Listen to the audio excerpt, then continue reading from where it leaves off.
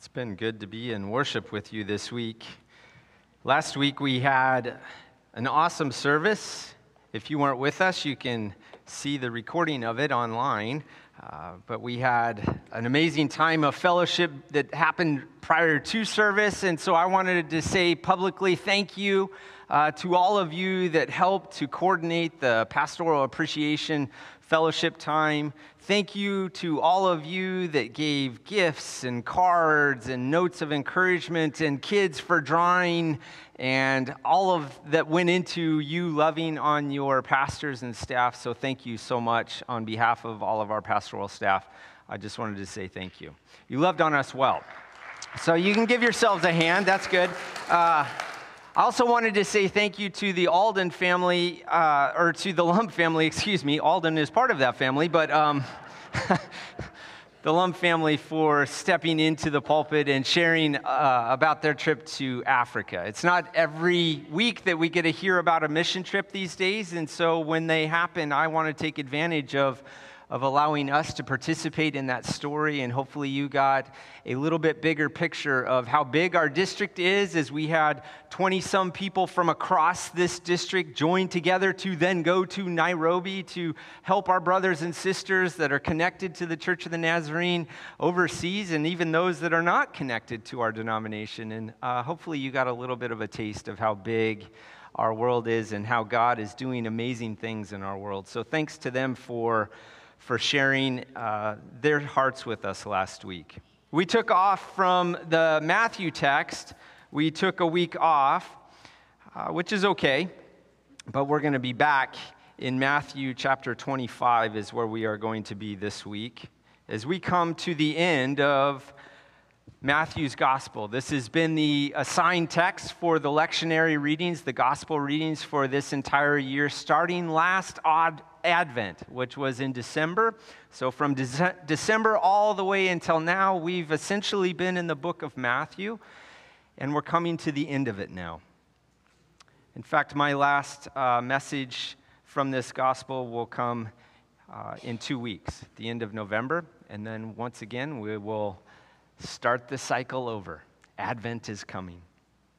But Matthew 25, starting with verse 1, it says this: "At that time the kingdom of heaven will be like 10 virgins who took their lamps and went out to meet the bridegroom.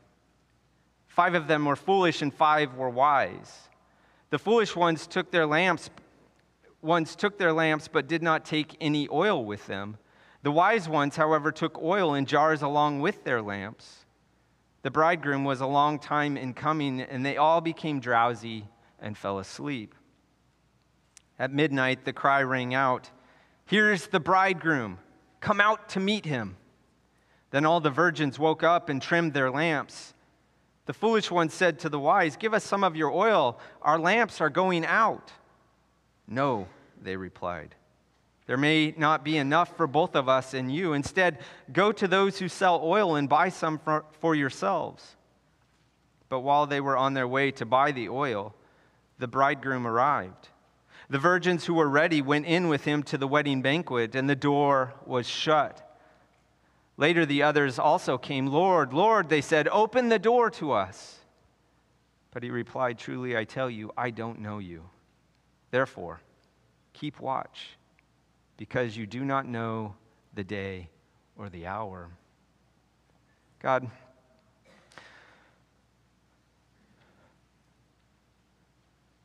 we've come this morning to worship you, and we've already started that. We've worshiped you in song, we've worshiped you in giving, but part of our worship is to study the text that you've given us. You've inspired these words through your Holy Spirit as Matthew wrote these words down. You have inspired them, and so they are to be meaningful to us. They are to come alive in us this morning. We need your Holy Spirit for that to happen. The same Spirit that inspired Matthew to write these words, God, would you grant us the gift of that Spirit to receive these words this morning? Help us, God. We ask this in Christ's name. Amen. We don't know a lot about marriage ceremonies in the ancient world, particularly around the time of Jesus' day. We do know that it was essentially the process of becoming married was essentially a two-step process, particularly in the Jewish faith. The engagement or betrothal was step one of this process, and this was arranged by parents for their young ones. Often the young teenage girls would be 12 to 13 years of age when they'd get married in Jesus' day, and the boys were about the average age of 18 is what the scholars tell us. Can you imagine that, teenagers? Did you hear me? Do we have any 12 or 13-year-olds here? Can you imagine? Could you imagine mom and dad choosing your spouse for you? What's that? It is a radically different world then, right?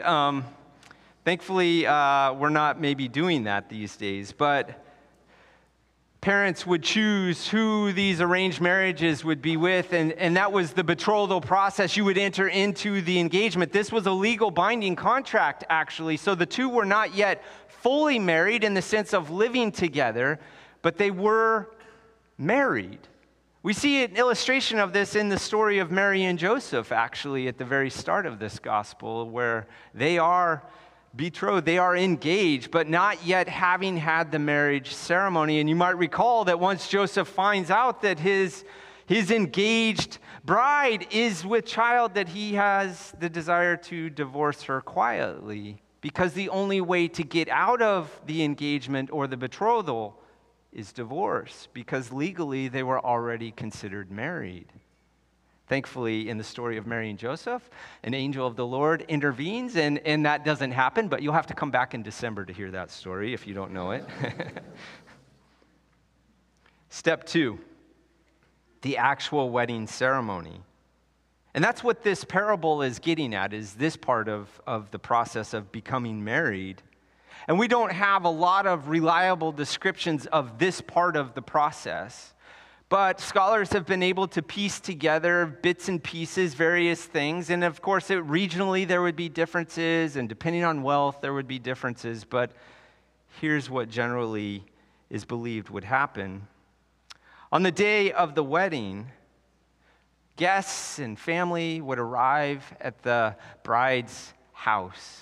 Later in the evening, they would gather in her home, and there would be entertainment, and there would be food and fellowship, and everybody would be gathered in this home waiting. They were waiting for the bridegroom to come, for the groom to show up, because what would happen is that the groom would come to the bride's house, and then he would gather her, he would collect her, and then there would be this processional march often back to his home, his family's home, which is where the marriage ceremony would take place. Again, this is in the evening that this would happen, and so there was a need for light. There was a need for torchbearers, and so what would happen is that there would be bridesmaids, there would be, as the text calls them in this case, virgins that would light the way. And think about bridesmaids. These were women who were not yet married, and so these were not older women generally, but these were young girls, 10 to 12 to 13 years of age, that they would have torches. They would have these lamps that they would have ready so that when the groom showed up, that they could light it, and then they could be a part of this processional that would make its way to the groom's home for the ceremony.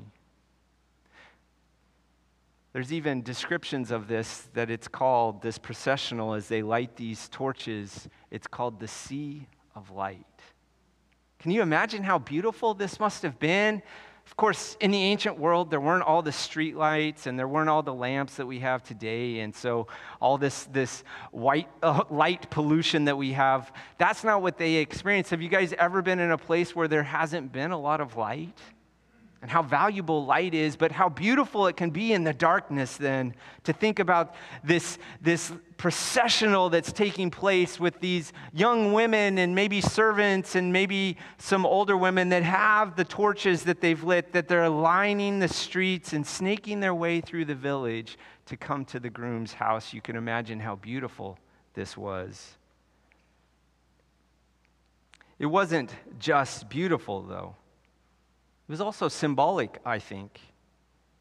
This idea of light, of these lamps being lit, had to be a reminder to the Jewish people of the very idea, the very concept of God's love.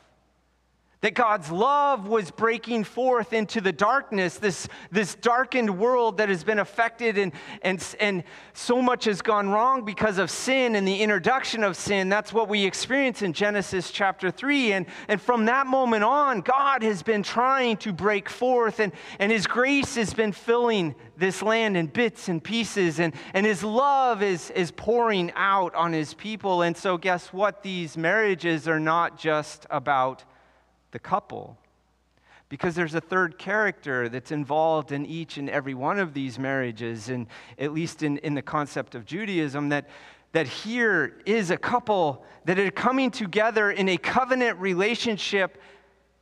Does that remind us of somebody else? Might that remind us of the very God who's chosen to be in covenant with us, His people, that every marriage then is sacred because it not only reflects what's happening between the man and the woman, but it also reflects what is going on with God and the world, that God is choosing us.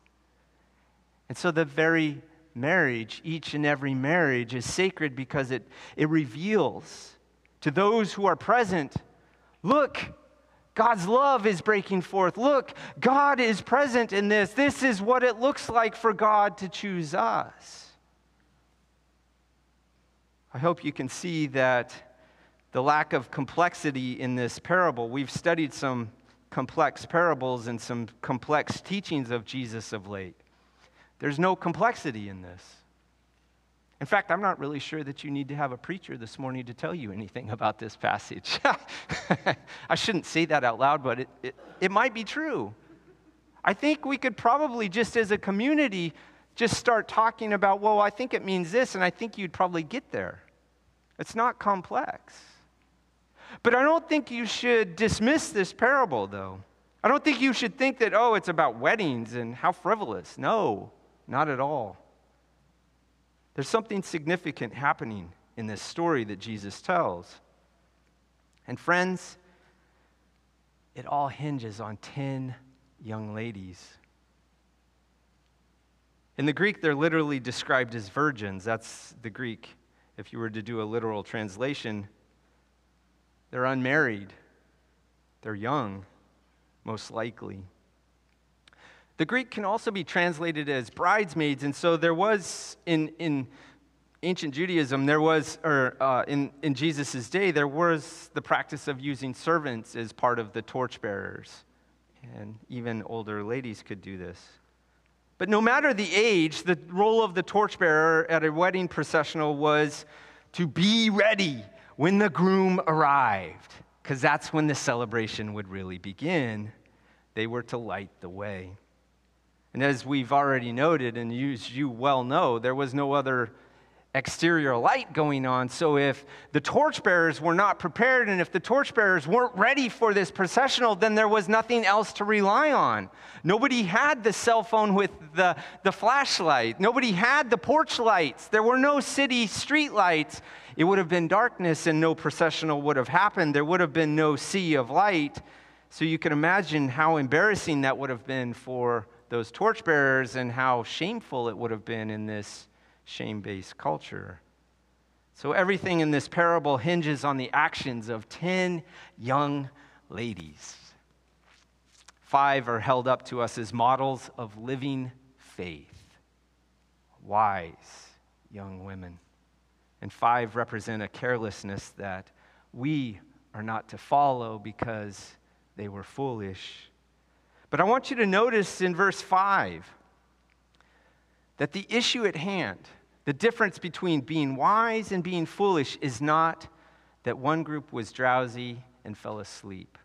Often we find in Scripture that it's the sleepiness that is being condemned or taught against, but in this case, that's not what's happening at all here. They all are waiting, and there's this unexpected delay that's happening, and everyone becomes drowsy. The wise as well as the foolish begin to sleep. The issue at hand is not that they sleep. The difference lies in the preparations made by the two groups. Not knowing that there would be a delay and the groom would come much later than expected, one group prepared for that by bringing extra oil with them. The other group did not. I don't know how you read or heard this text when I was reading it out loud, but what did you think about verse 8? The foolish one said to the wise, "Give us some of your oil. Our lamps are going out." That seems like a reasonable request, right? Oh, we don't have enough oil. We didn't know that the groom was going to be so late. Help us. Give us a little bit of your oil. Of course, the 5 wise ones don't do this. And we have to ask, are they being kind of mean-spirited here? Are they being petty? Are they being mean and rude to these 5 that weren't prepared? And the answer comes that no, they couldn't share. I read in my research that these lamps that are being described here would typically burn about 15 minutes, so not very long. And then you'd have to refill and relight, trim it, do all the things that you would need to do. So 15 minutes is not a lot of time. And what happens if you take half of what you are supposed to put into your lamp and offer the other half to somebody else? Well, actually, what that means is the processional can only be about 7 minutes long then, not the full 15 minutes. So to share means that they could be walking along and suddenly the processional goes dark. Not a good plan, right? So they say, no, we cannot share. And what do they tell them to do? They tell them to go and buy some more oil, which might sound like a ridiculous request because there are no 24-hour convenience stores in the ancient world. Did you know that? I'm really trying hard to bring the facts for you.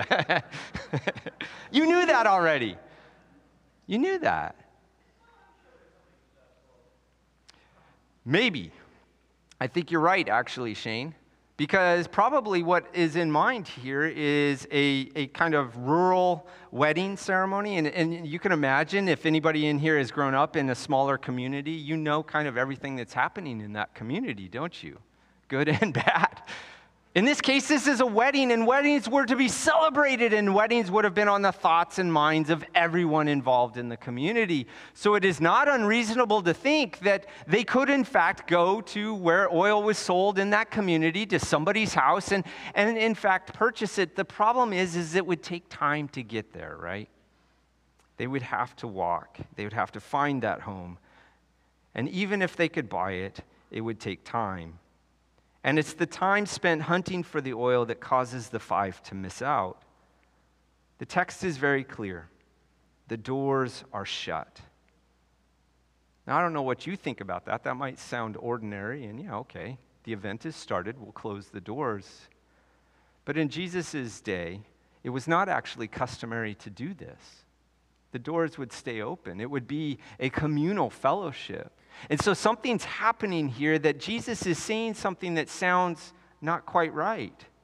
What do you mean the doors are closed? That's not typical. It'd be countercultural. The people aren't expecting to hear that the doors are closed. So Jesus is trying to teach us something here. The foolishness of the 5 comes with eternal consequences. When you hear that the doors are closed, we need to think about the final judgment. That's what this text is hinting at, that one day the doors will be closed. There are eternal consequences. It's clear that Jesus isn't just telling a story about some young ladies. He's trying to teach us, his followers, the church, even though we're not named in this passage as such.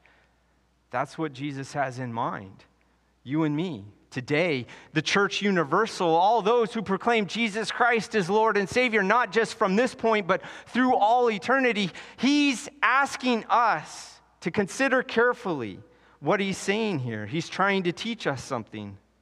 In the previous parable to the one that I'm focused on this morning that begins in verse 36 of chapter 24, the message is for the church to be ready for the return of Christ because it will happen in an instant.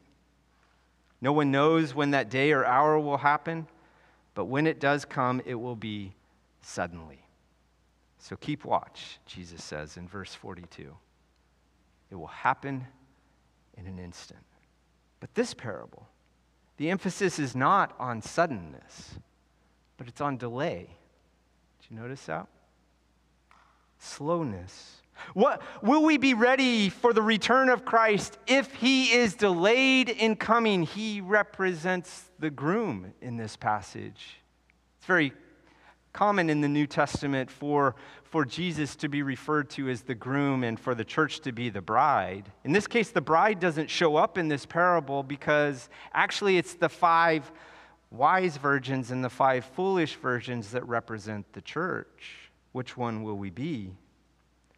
But what will happen if Christ's return is delayed? The emphasis in this parable lies not in staying awake like the previous one, but in you and I being prepared for the delay. It's easy to think that the Christians thought in Jesus' day that his return, or what we call the parousia, the return of Christ, the second coming of Christ, that it was going to happen sooner rather than later. That makes sense, right? As Jesus goes to the cross, which was unexpected, and there's resurrection that happens, and they hear about this, and they see Jesus, and then he ascends to the right hand of the Father. They know that the end will come with Christ coming back, the return of the King. And it would be natural for the early church to think this is going to happen sooner rather than later. This will happen in our lifetime. So it's not too hard to think that the previous parable, the one about the suddenness, keep awake, stay awake, be watchful, be alert, would be the one that would be prevailing in the early church. It's as if they were saying, let's be vigilant, let's make sure that spiritually we are awake because Christ will most certainly return in our lifetime. And we need to be ready. But friends, that didn't happen. In fact, you can go to 2 Thessalonians and you can find that the church was so expectant that Christ's return was going to happen that there are people in Thessalonica that actually think they missed it. And you can hear Paul write to them, you haven't missed it. But once time goes on, once the years pass and the decades pass and the centuries pass, you could see how this parable begins to take center stage. Will we stay prepared? Will the church become negligent as time goes on? Will we become forgetful, lazy? Will we stay prepared? Let's return to the barred door. It's an indication to us that we better get this right, because there are eternal consequences to this. The groom is at the door, and he says, what to those young ladies that are knocking on the outside of it? I do not know you. That's right. Could you imagine coming to the end of your life and hearing those words from Jesus Christ? I don't know you, friend. As time has gone on, the importance of this parable has been heightened for us. We can't afford to be like these 5 foolish young ladies. We need to be prepared for Christ's return. Amen? That was tepid. I think we should be prepared, no? The question I have for you, church, is how do we stay prepared? In the midst of the routineness of life, in the day-to-day wake, work, sleep, that routine that we do day after day, week after week, year after year, decade after decade, how do you and I stay prepared? In the words of this parable, what does it mean for us to have oil for our lamps? You understand that this parable is symbolic for us, right? The virgins represent us, the church, but what is it that the oil represents. It seems like this is pretty critical for us if we're to get this right. What is Jesus suggesting is the oil? And it's here that we need to revisit words that we've already heard today. Do you remember Matthew chapter 5? The words that we said in the midst of our singing? You are the light of the world. A town built on a hill cannot be hidden. Neither do people light a lamp and put it under a bowl. Instead, they put it on a stand, and it gives light to everyone in the house. In the same way, let your light shine before others, that they may see your good deeds and glorify your Father in heaven. Do you hear the echo? Here are these 5 that are prepared. What does that mean that they're prepared? Well, if we're listening to this passage, our light is shined through our good works, our deeds, enacting the very words of Jesus Christ. Here at the end of his life, he's calling teaching that points us back to the very beginning, his very first teachings in this gospel, the Sermon on the Mount.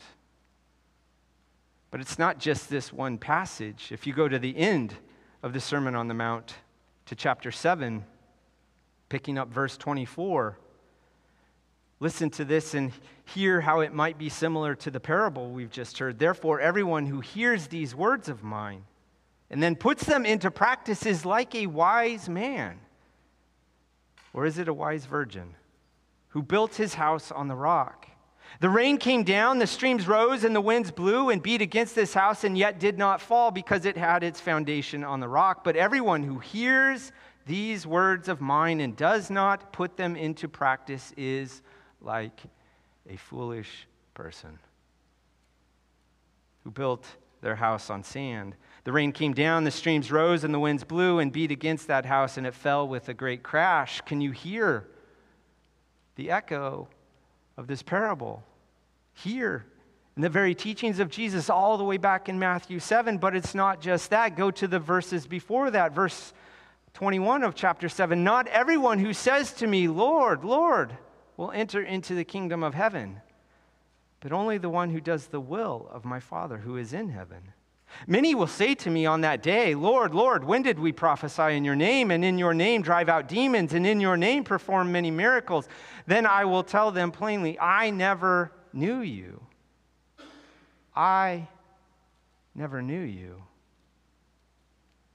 The 5 virgins stand at the door, knocking to be let in, and the groom, Jesus, says, I don't know you.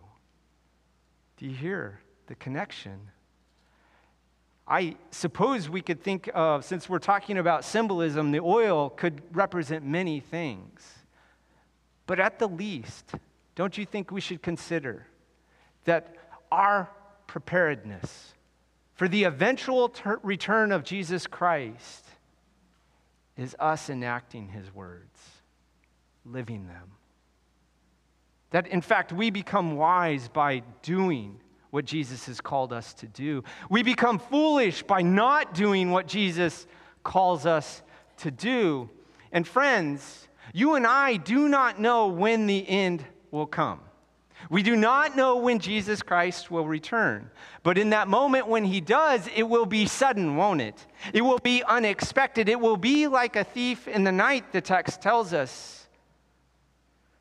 We might not be alive for that. We don't get off the hook, though, because there's another sudden act that's going to happen for us. Our last breath. You don't know when that will be. You have no control over that. You have no control over Jesus Christ's return. You have no control over your last breath. But what do you have control over? The time in between. From this day until that day, you control what you will do and what you won't do. You are the one that can choose to be obedient to the teachings of Jesus Christ. Or we could choose to be disobedient. I don't know about you. I'm not trying to scare you into the kingdom of God, right? But this is life and death. And at the very least, I think you and I should take it seriously. are we prepared for that last breath? For that return of Jesus Christ? Are we prepared? Will we meet Jesus on that day and he will say to us, good and faithful servant? Good and faithful servant. Or will we hear, I don't know you? I'm going to ask the praise team to come forward. And I think we should just sit with the tension. There's a lot in this world that you and I can't control. But we can control what we do with our lives. Spirit, in these closing moments of worship, corporate worship, where we've been reminded in this ancient text, this ancient story, would you sift us? Would you help us to discern, are we living a life of preparation? Or are we being frivolous? Being tossed to and fro by the things of this world, not really anchored, not really connected to you in a meaningful way. Oh God, here's this opportunity for us if we feel like maybe we're not living as wise as we should based on this text, that we can offer our lives to you in this very moment. We don't have to wait. That in this very moment, you can offer us grace and mercy and a new identity. Oh God, each of us, I believe in here, want to hear at the end our names. We want to be invited by you to enter into your kingdom. So would you help us in these moments as we reflect on these words and on this song? Would you help us to be honest with you? Speak to us, God. We ask this in Christ's name. Amen.